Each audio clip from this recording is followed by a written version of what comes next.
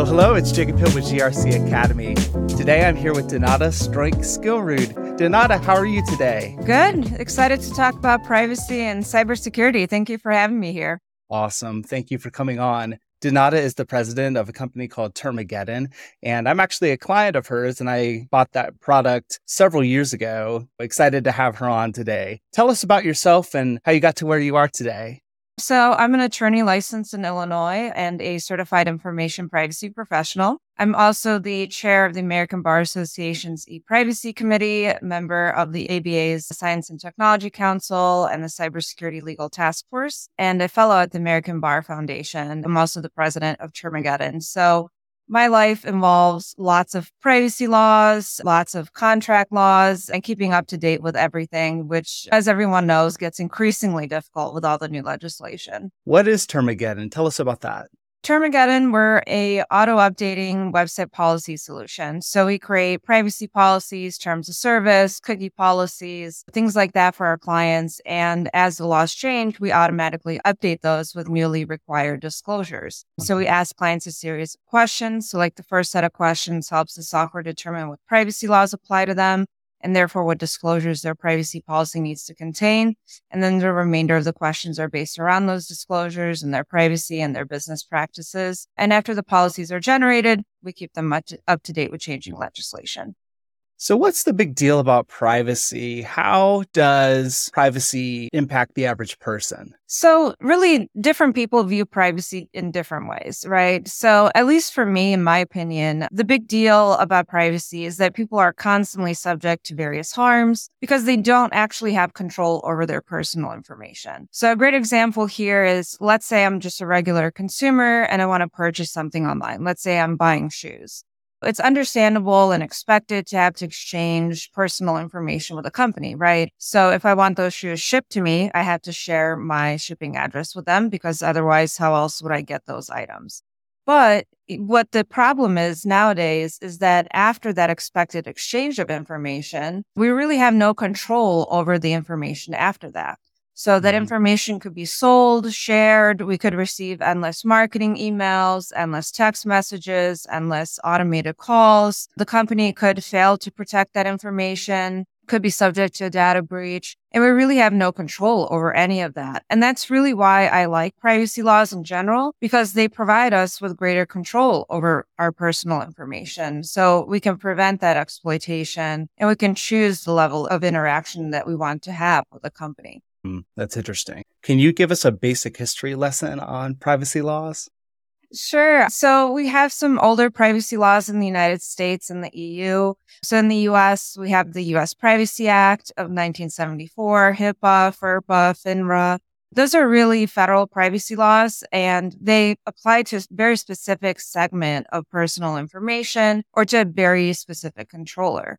So, for example, HIPAA protects health information. FINRA protects financial information. So these privacy laws, they really protect very sensitive personal information, but there was really no protection for regular personal information like names and email addresses that are very commonly collected through the internet now. And in the EU, we had the EU's Data Protection Directive of 1995, which was a precursor to GDPR. And it really shows, at least to me, the fundamental difference between EU and US. In the US, we're much more reactive. We wait until a specific harm takes place, and then we try to remedy that harm. And I think a great example here is the Video Privacy Protection Act. That one was passed because somebody was being considered for the Supreme Court. And during the nominations, there was a journalist who went to this person's local video rental store, something like a Blockbuster. And they got a store clerk to provide them a list of all the videos that this nominee watched, like all the tapes that they rented. And it really wasn't anything scandalous that was exposed there. He kind of liked war movies and stuff that everyone watched. But everyone got really upset about that. So they passed the Video Privacy Protection Act, which protects video store rental records or video watching records. There really is like a specific harm that happened, and then we try to remedy that harm. But in the EU, privacy is really viewed much more broadly and proactively. So they don't necessarily wait until a specific harm happens and then create a law to fix that specific harm and nothing else. They view privacy in general and protecting privacy in general and making laws more future-proof. So it's trying to accommodate for future technologies, including the current ones as well. Gotcha. Interesting. So everybody's heard about the GDPR. Would you say it's the gold standard of privacy laws today? A lot of people would probably be mad at me for saying this, but yeah, I would say so. So GDPR, a lot of people hate it because it has a lot of very stringent requirements. It's very highly enforced. There's a lot of fines being issued for GDPR noncompliance all the time. But really, it's a privacy law that has stood the test of time pretty well, at least so far. And it's something that provides individuals in the EU with privacy rights, which is really cool because here in the US, when it comes to regular personal information like names, emails, phone numbers, we have each state proposing and passing their own privacy laws because we don't have a federal law for that kind of information. And it's really creating this patchwork of requirements and obligations that's really hard to navigate. Versus in the EU with GDPR, there's some very minor differences between each member country in the EU, but generally the requirements are essentially the same. So it's much easier to navigate than what we have in the US, even though it's a more stringent privacy law. Interesting. Does it impact US-based companies? It does. GDPR can apply to you if you have an establishment in the EU, if you offer goods or services to residents of the EU, regardless of your business location, or if you monitor the behavior of residents of the EU, again, regardless of your location as well. So US-based businesses get caught up in the offering goods or services or monitoring the behavior of residents. So for example, a lot of times the use of analytics tools like Google Analytics could mean that you're monitoring the behavior of residents of the EU, meaning that GDPR applies to you. And also, I did want to point out that there have been US-based companies fined under GDPR. A really good resource that I like to use is called enforcementtracker.com. And that lists all of the fines issued under GDPR and who they were issued to and why. And that resource is very helpful too. I know that the US states are passing privacy laws. I've seen posts from yourself and updates on Termageddon as well. Talk to us about the states that have passed the privacy laws and give us a quick summary of them. Sure. So we have a lot now, which again illustrates the fact that we need a federal privacy law because having to comply with all of these state privacy laws, which are different and conflicting at some points, is difficult. But generally, we have California with 3 privacy laws, Nevada, Delaware, Virginia, Colorado, Utah, Connecticut, Iowa, Indiana, Tennessee, Montana, and we may have Texas coming up soon too. As of the time of the recording, the Texas privacy law is on the governor's desk waiting for signature. What we have in the US is an opt-out model versus an opt-in model. In the EU, there's an opt-in model, which means that you can't process data, so you can't collect it, use it, share it, or anything else unless there's an exception that applies. So one of those exceptions is consent of the consumer. Another exception is sending a contract or performing on a contract, things like that. Versus in the US, we have an opt-out model, which means that you can essentially do whatever you want until the consumer says no. So you could sell information, you could share it, you could use it, you could collect it, you could do all of those things unless the consumer says no. And what's interesting with these new privacy laws is that they're targeting very specific things. So they're targeting the sale of data, right? So consumers can opt out of the sale of data, or their targeted advertising is a big deal right now with these new privacy laws. So they want consumers to be able to opt out of targeted ads. And they do provide privacy rights to consumers, which I think is great. Some of these privacy laws only apply to larger businesses, while others apply to small businesses as well. So there's really no kind of standard here either. A lot of privacy laws were based on CPRA or CPA at the time, which it has its own issues as well. So it's a hodgepodge of requirements. And I think as that hodgepodge of requirements increases, I think it's going to be increasingly difficult for businesses to comply. Okay, interesting. Which state law would you say is the most restrictive today? If you take into account regulations, I would say CPRA probably the most restrictive. So the California Privacy Rights Act, that's the law that amended the CPA, California Consumer Privacy Act. And then we recently got new regulations for that as well. There's a lot of requirements there, but just by the nature of how the CPA came about, which was that it was initially written by a property developer and considered, written, accepted, all of those things in a matter of 7 days. There's a lot of issues with it. So, for example, CPRA requires you to disclose whether you sell personal information. On the surface, that makes a lot of sense, but they define sell as really broad. So it could be the exchange of personal information for money or for anything else of value. For example, let's say you have Google Analytics, right? So you exchange personal information like IP address for the value of analytics to see who visited your website and what pages they went on and how long they stayed there. Under the CPRA model, that could potentially be considered a sale of personal data. But that's not how consumers see it. So consumers saying, you sell my data, that means you give it to a broker, you get money in return, and then they call me 50,000 times with various product offerings.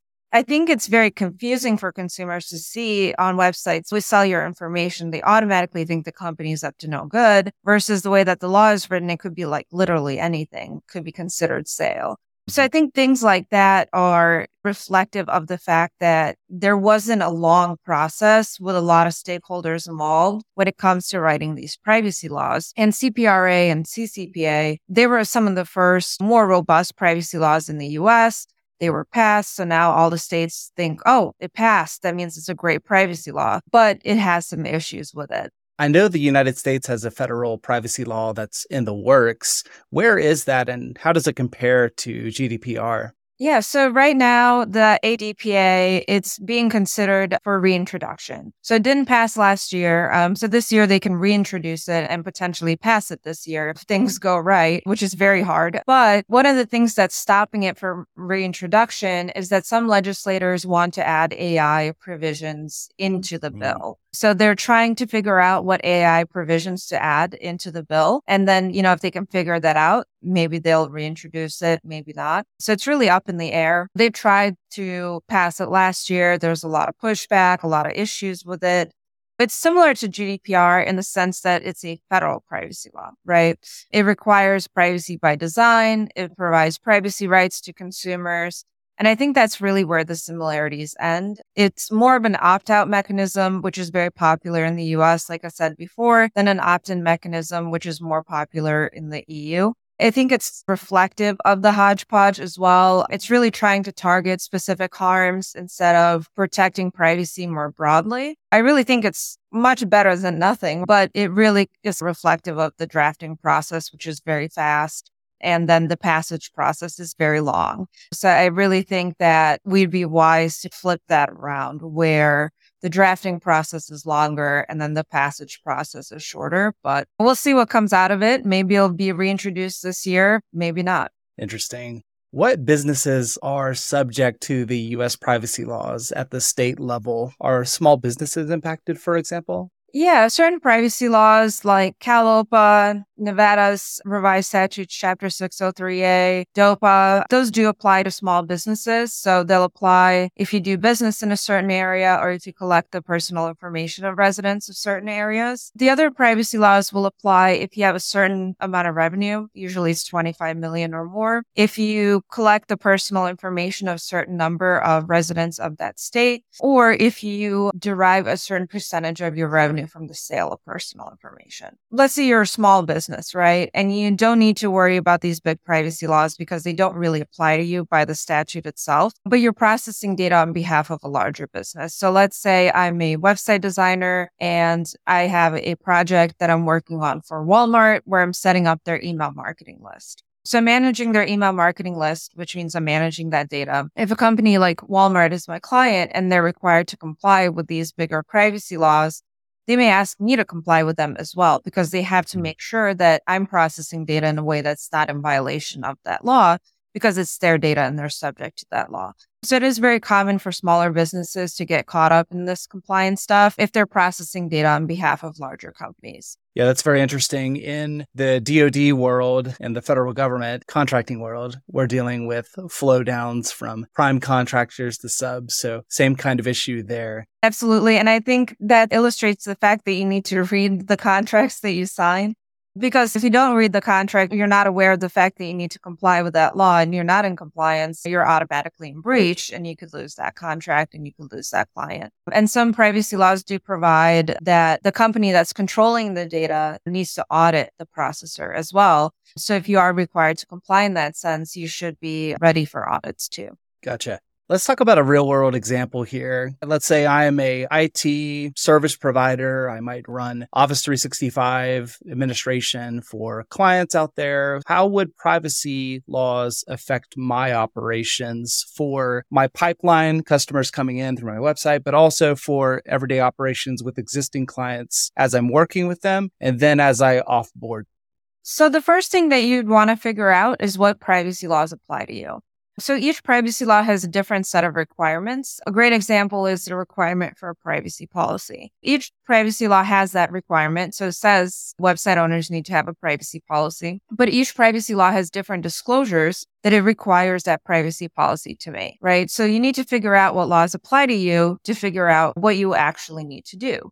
So that would really be your first step, figuring out what laws apply to you, whether through the statute themselves or through the contracts that you have signed. And the second point would be to figure out the requirements under each law, whether that's data minimization, so not collecting more data than you need, or having to have data retention policies in place, or providing certain privacy rights to consumers. So you would have to have a process in place that kind of outlines how you will respond to privacy rights requests, because multiple privacy laws have a time limit under which you need to respond. If you're beyond that time limit in your response because you're just figuring out how to delete data now, that's going to be a problem because you're going to be in violation, right?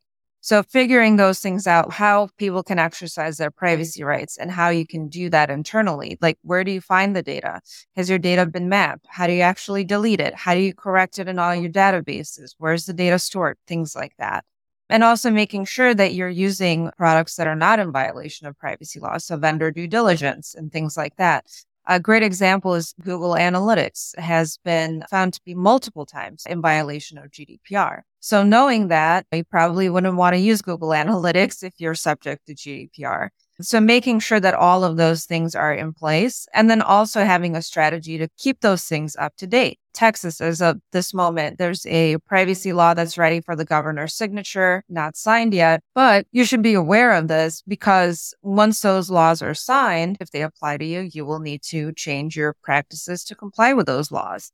So making sure that you're staying up to date on things as well. That's excellent. Thank you. Talk about data retention policies a bit more in relation to these laws, and is there liability in keeping information longer than you need to? And what are the risks as well? All of us in cybersecurity know that you shouldn't be keeping data that you don't need. I guess the first step when it comes to data retention is not collecting data that you don't need. If you need a customer's email address and that's all you need to create their account, don't collect their social security number as well. Yes. But the more data you collect, the more data you have to keep, and the more at risk you are of breaches and the consequences of breaches as well. So a great example here between US and EU again. So GDPR requires data to be kept only for as long as it's required to achieve the purpose for which the information was collected. So if I collected the information solely to subscribe someone to my email newsletter, when they unsubscribe to the newsletter, I no longer need their data because I can't use it for that purpose anymore. So I had to delete it.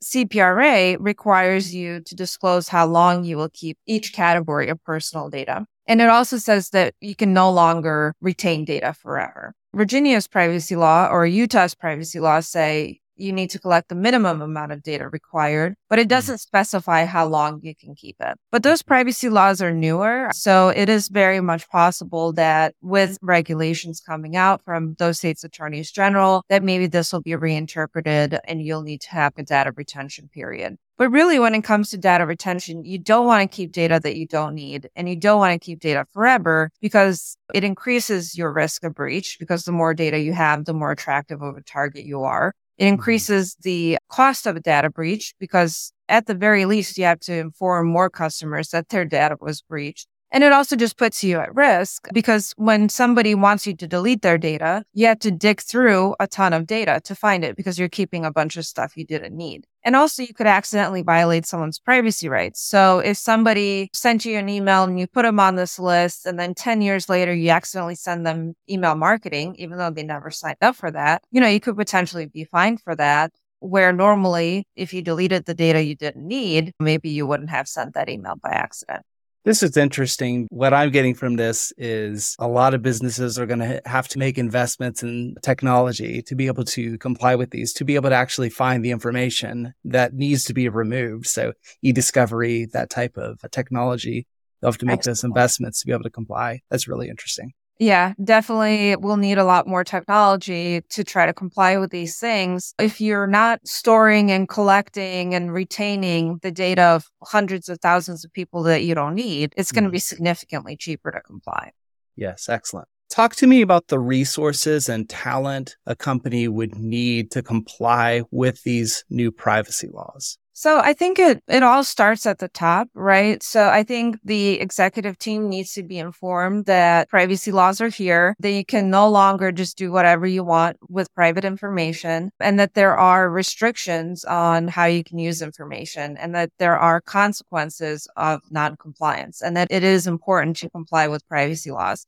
I think it really starts at the top. And apart from that, having a privacy attorney on staff or as a consultant is always extremely helpful because they will not just help you figure out what laws apply to you and what the requirements actually are. They'll also help you stay up to date with new requirements and help you prepare and maybe even help future-proof your program. And I think it really affects every single department almost at a company. So if you think about it, marketing is affected because they're the ones who communicate with customers. They're the ones who send emails. They're the ones who send text message campaigns or inform cold calling campaigns, things like that. So that team definitely needs to be trained. It affects IT because they're the ones who need to set up how data is collected and where it's stored and all of those other things. It even affects HR because you need to have privacy training and cybersecurity training and things like that. So it really affects almost every department at a company. And I really think the work starts at the top. But then the most important part that I would say is instilling the fact that this is important to your employees, as well as having training for employees is extremely important too. Because if you don't train employees on cybersecurity or privacy, they will do it wrong and they will do it in violation of privacy laws just because they don't know.